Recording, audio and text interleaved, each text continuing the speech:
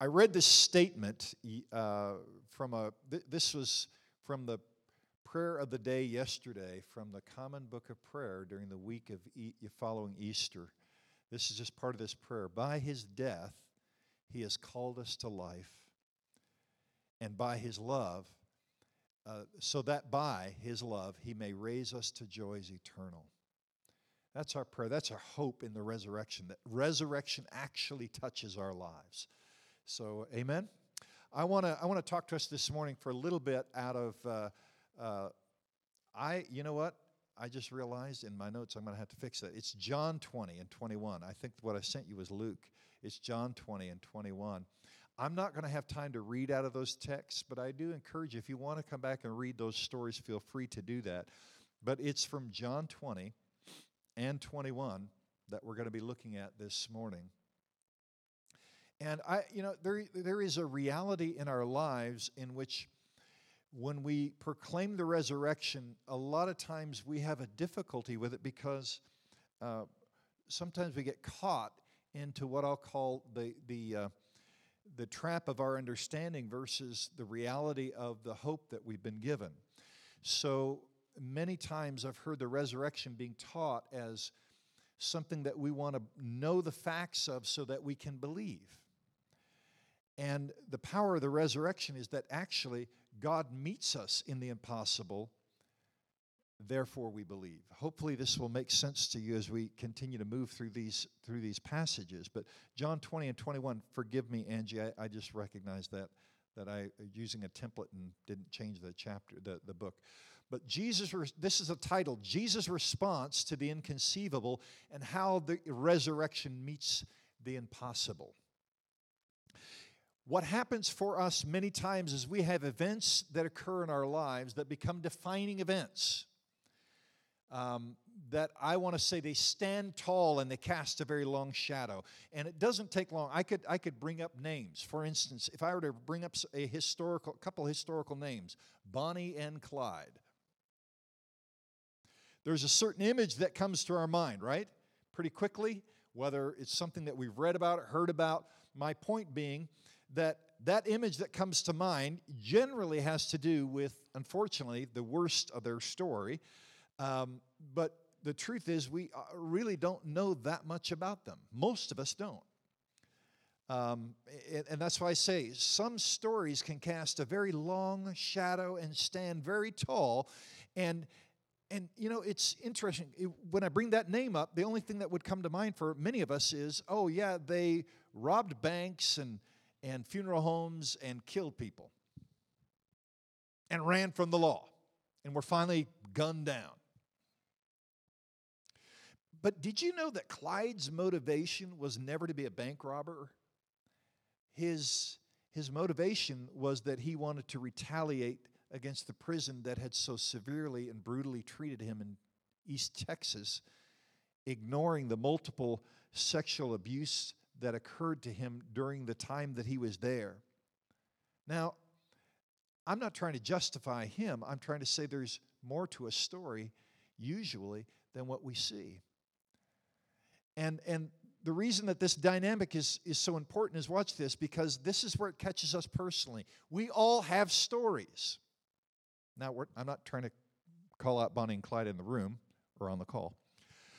What I'm trying to say is this. We have these places in our lives that the story that's occurring in our life begins to fill up the space of our life, almost consuming. I'm 12 years old when I was told that my mother had, by this point now I've learned in my adulthood that she'd been ill for a number of years, but it was at 12 years old when they finally decided to share it with the family when I was 12. And I watched my mother slowly die for the next 6 years. That has something that begins to shape things in you to the point that when I was like 17, 18 years old, I not only had a chronic illness that had come into my body, I'd come to believe that I wasn't really going to live that long. You see, stories in our life can begin to cast a certain shadow on the imagination that we have for ourselves, and yet we read these scriptures that say, now to him who is able to do immeasurably more than we could think or ask or imagine. And our problem is that our imagination is often defined by the stories of our lives, by the pains of our lives. There are times when betrayal maybe has touched our lives and left us with this not just a nagging doubt, but sometimes even a real severe doubt about whether or not we could actually ever trust someone with our life, especially when we've decided to trust individuals around us that we believed were some of the most trustworthy and found them to be betraying you. Especially when that happens in the church, and unfortunately it's happened many times. Or how about living a life as best as you possibly could live, being the exemplary kind of individual that everyone would say, there's a model young man, and finally, in one moment of difficulty, you make a really, really stupid mistake, bad decision, that years later, when an individual meets you, that's the only thing they can identify you with. In case you're wondering, all of those are my stories. And what I want to talk to us about this morning is this. You see, we can interpret our walk with Jesus as something of which we're trying to say, let me try to dream up something. Let me try to make myself dream up something new. Or we can begin to say, wait a minute, Jesus, can he meet me in the place that I couldn't conceive how he could meet me? Why would he in my worst mistake? And more specifically, how the resurrection impacts that reality. See, we just celebrated Easter, and this is the two things I was trying to tie together here a little while ago, is that, see, often we rehearse and discuss the facts of the resurrection. He died, but he's still alive. And we're just like, my goodness. We talked about this last week. The stone was rolled away, not so that Jesus could get out, but that's so we could see in. I mean, there's something that happened there that just blows our mind. And oftentimes you say, well, you just got to believe it. Well, let me just throw something out at you. I read something this last week, just as a sidebar note, but it's almost been confirmed. It's now gone through being confirmed 2 times, and to my understanding, they're going to try to run it through one more time, and by that point, science is going to say the 5th element of physics has been discovered. Just happened over here in Illinois. Big old superconductor. I tell you, they got to fire that thing up. It takes a long time for it to even get happening. They take these little, atoms and smash them together and all kinds of things. And I don't know that much about physics, but the point being that little W. Boston is there wiggling around, and he's not supposed to be wiggling around when all this is all done. And they said, oh my goodness, guess what? We just discovered the 5th element. If that's true, it changes everything. Here's what that means, by the way, in case you're intrigued in knowing. Science has said we know 4 elements of physics. Gravity. Put something in the air, it's going to fall. Got all these, these. I can't name off the other 3. Somebody's went to science school, could tell me. I can't. Yeah, that's science school. My son graduated from school of science at IU. You should be able to quote them. Anyway, so we got this number 5. Here's, what the 5th one is going to be doing. It's revealing how dark matter that is beyond understanding in the universe, they've never known how it connects to the universe, and they're saying if this is true, it's going to reveal somehow how that's connected. Here's why I think this is a little mind-boggling. Watch this. Just because we didn't understand it didn't mean that it didn't exist, right? Watch. Ready? The understandable is not the goal. And I don't, I believe we can believe in God and His presence beyond a reasonable doubt. But my point is that when we look at the resurrection, science isn't going to explain the unexplainable. We have a God who exists in elements that we've never known or understood. And it's not hard for Him. All of a sudden, we've just discovered, oh, that's there. Yeah, I've been there all along. I'm able to move in and out of it without any difficulty. So much so I can walk into locked rooms. And tombs that have stones in front of them. So the inexplainable and the impossible are not the same thing. The power of the resurrection is based on the fact that the power of God to make the impossible possible in our life, that's the power of the resurrection. When I say, oh my goodness, Lord, the power of the resurrection in the kingdom of God is maybe like this. Maybe there's another element by which you operate, and it's by ease for you to come and usher peace in the midst of conflict. Oh, wait, that's what we believe. So 4 stories in John 20 and 21, and I want to just put my finger on those, because in those 4 dynamic stories, what we're going to see is Jesus encountering 4 lives, and I want you to notice something. I'm going to repeat this a couple of times. Jesus doesn't call them to the facts of the cross and the empty tomb. He simply encounters them with the power of the resurrection. And there's a difference. But the power of the resurrection to each of them was not about a fact or a mind game to convince themselves of something. It was the present Jesus meeting them where they were, in grief, fear, doubt, shame, and he speaks life. And it changed everything, and that, beloved, is good news. Is there an amen? Amen? See, we all have those places. I said that earlier. Stand tall, cast a long shadow. And those shadows begin to try to define what we think is possible and not possible. The power of the resurrection, beloved, is the God who brings good news into those shadows and proclaims what's true and real. Let me touch on these stories. I want to go over them briefly. Ready? We're going to go like 20 and 21. The passage, by the way, this week was specifically supposed to be on Thomas, but as I looked at him, I'm like, oh my goodness, look at this. Look at this. It's incredible. John 20, Mary is in the garden, and she's consumed with grief. She's seen an empty tomb. She has no imagination other than death because of what she's seen. So in the face of her grief, she's overwhelmed, and she sees someone, the gardener, which we looked at last week. Beautiful word, isn't it? That God comes back into the garden. Oh, the kingdom has been this new kingdom has begun. And so Jesus comes near Mary, and she says, if you carried him away, tell me. And Jesus, by the way, Jesus' response to her, interesting. He doesn't come to her and say, Mary, do I need to remind you that there's an empty tomb behind you? He just simply speaks her name.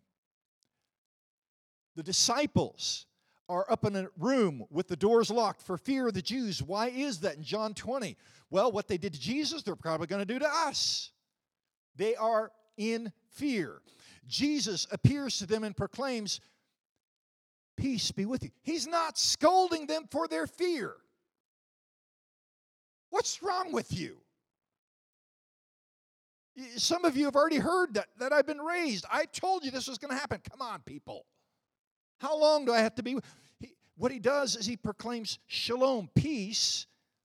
And here's what shalom means, that the well-being of their mind, their heart, and their body is assured in him, and it changes everything. Thomas, first time that Jesus comes, he's not there. He comes back. His rational mind says, absolutely not. I know what the definitions of this shadow look like. It's death. It's not good. Everything I thought I was heading toward, I'm looking for a disaster. It's heading my way. Unless I see his hands and put my hand in his side, I will not believe. Jesus appears to Thomas in his doubt, not trying to argue the empty tomb, beloved. He's not taking out the latest laws of apologetics. But what does he proclaim? Peace be with you.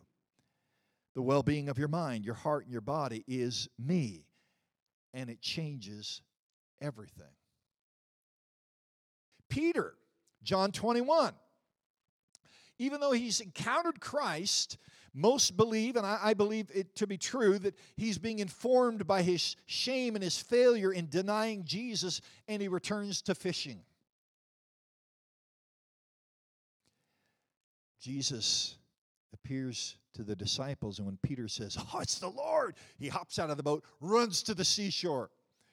And Jesus invites him to a meal by a fire. Oh, wait, right by a fire. The last time he was by a fire, he had denied Jesus, and all of those smells and all those senses were being awakened. And is Jesus arguing with him? You remember I told you. Are you going to believe me?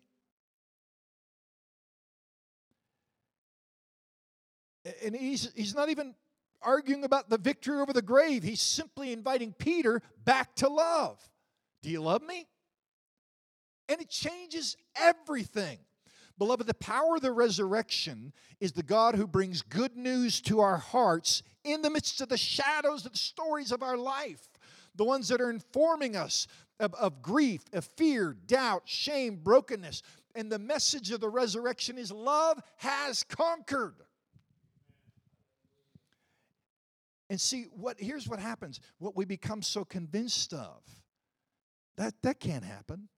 All of a sudden, the impossible is possible because Jesus has met me in the shadows.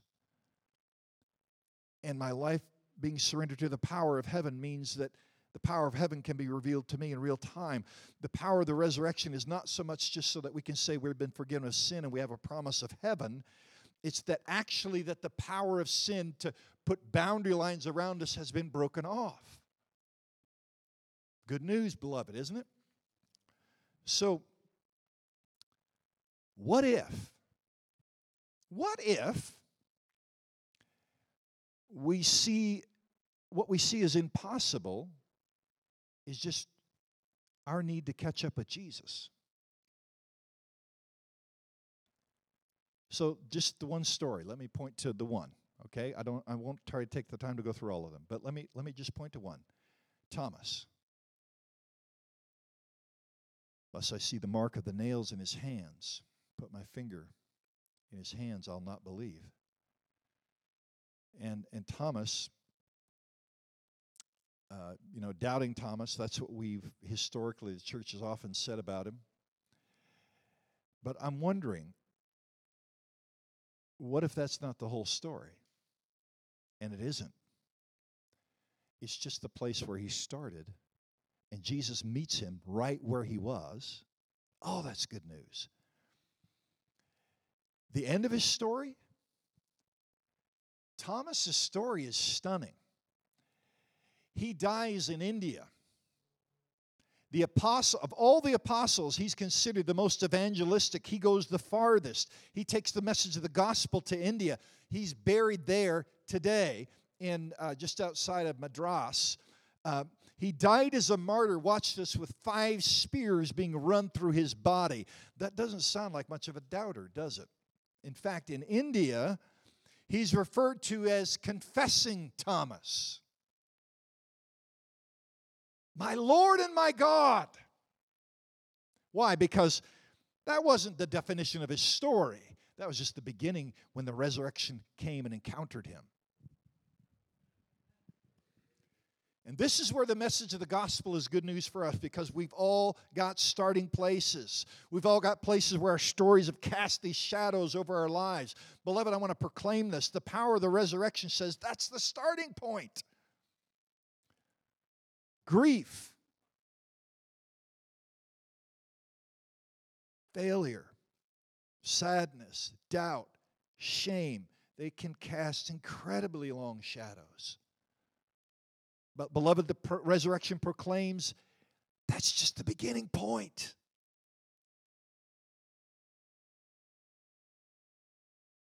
Jesus comes into a garden and whispers Mary's name.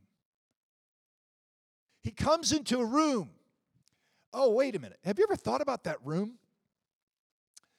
Why were they at this house, and what house was it? Remember the house that Jesus said, go to that house and prepare the meal? And right before that meal, that Mary came and anointed Jesus, and the room was filled with this anointed oil. I mean, it was unmistakable. This is the place where they had shared their last meal together. That's the room that they were in, with the doors locked for fear of the Jews. And he appears And then he comes and he prepares a meal for Peter over a bed of coals by the Sea of Galilee. Beloved, if this is where we are, I just want to say the stories of our lives are the starting point of the power of the resurrection to reveal the real story of our whole life. What if, and I believe it isn't just a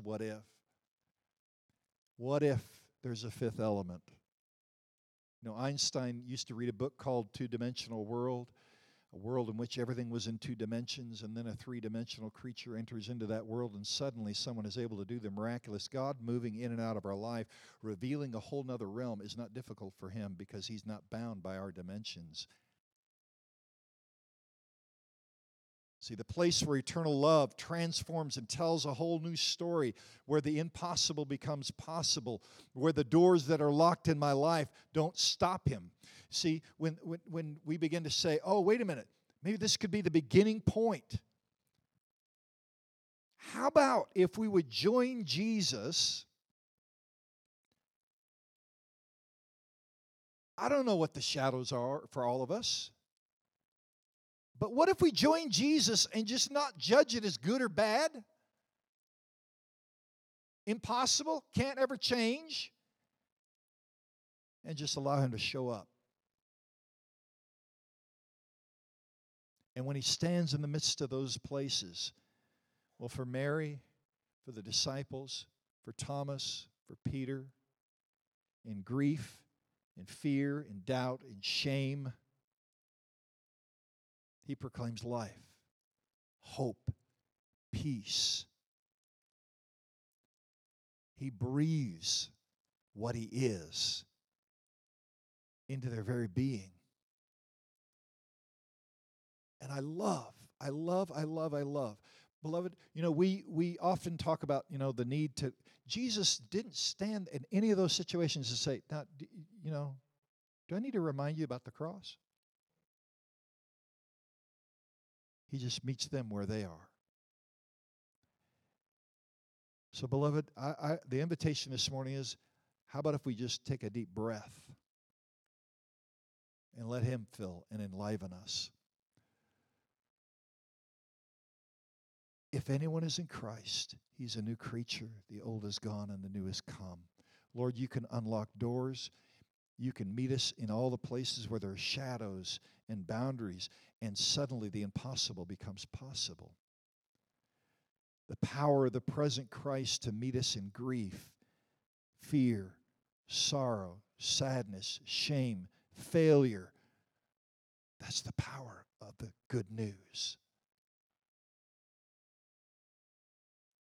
One last thing I want to say about Thomas. This is a stunning theological thought. Risen Christ still bears wounds. The wounded God and the wounded world touch. Thomas, touch my hand. That's a stunning theological thought. That sharing our woundedness, he takes from us doubt, fear, and brings us to faith and trust and love that brings us to joy, to peace for our mind, our heart, and our body. The resurrection makes the impossible possible. I want to invite you to share in a closing prayer with me and then bring us to the table. And it's a little bit of